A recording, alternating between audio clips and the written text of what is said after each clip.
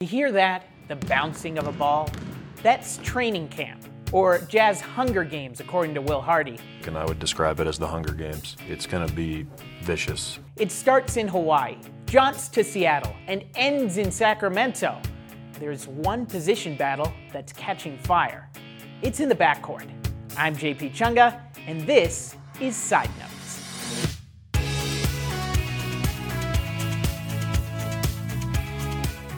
Think of the Jazz's guards as pairs. Batman and Robin, Walker and Content. I love you too. Katniss and Peeta to really drive this Hunger Games metaphor into the ground.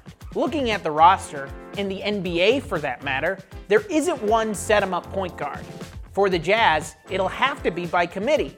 1 is 2, 2 is 1. They'll both have to set up the offense. For the sake of side notes, let's start individually, but keep combos in mind.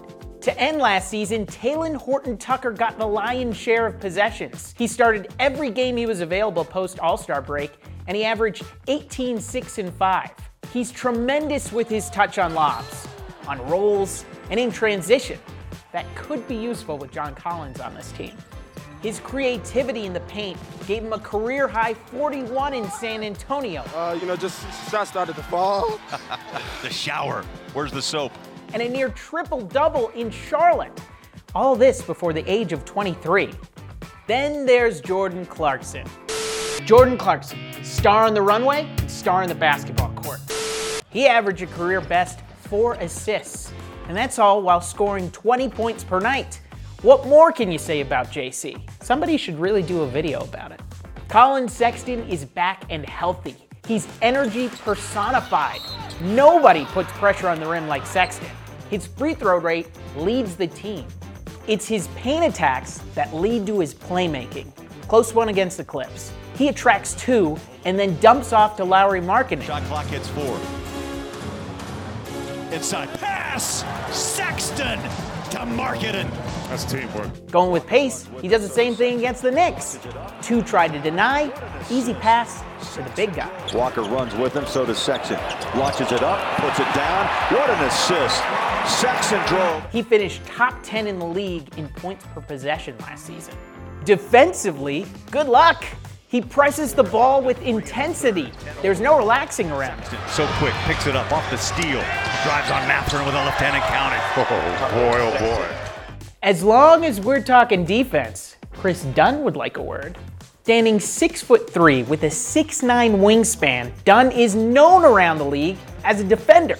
He forces turnovers at will, disrupting like a tech CEO. Enjoyed Chris Dunn's motor that he's brought. Olynyk. Timeout, Sacramento. But what impressed the Jazz last year? His offense. He shot an absurd 47. Yes, 47% from 3. He's crafty at getting to his spots. Watch him slither around Jamal Murray to get to his floater. He uses scoops to avoid shot blockers. Always trust a KD. And that's just the NBA experience. But what about the rookie? Keyonte George. Big 12 freshman of the year poured in buckets at Baylor. The 16th pick in the draft showed what all the noise was about at Summer League. 33 points against the Clippers, 26 against the Timberwolves. Good impressions on the logo Jerry West and Reggie Jackson. He is productive. So who's going to start alongside Markkanen, Collins, and Kessler? Well, that's what camp's all about. That does it for this edition of Side Notes. Subscribe here to the Utah Jazz on YouTube for the latest news, notes, and highlights.